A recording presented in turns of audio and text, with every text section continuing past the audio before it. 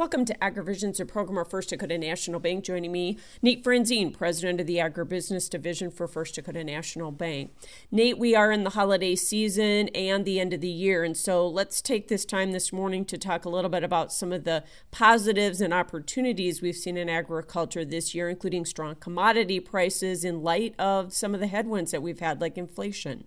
Yeah, it sure has, Michelle. And I think, certainly we know about the inflationary challenges ahead. And to me, one of the big positives about that is agriculture has really probably never been positioned better to handle whatever headwinds come our way. And that's because of the positives you referenced. We've had higher commodity prices, which creates opportunity for profitability.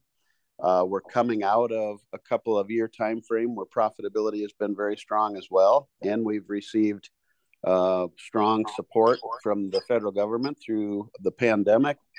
And so, farms are sitting generally in a very good financial position. And that's certainly something to be very thankful for.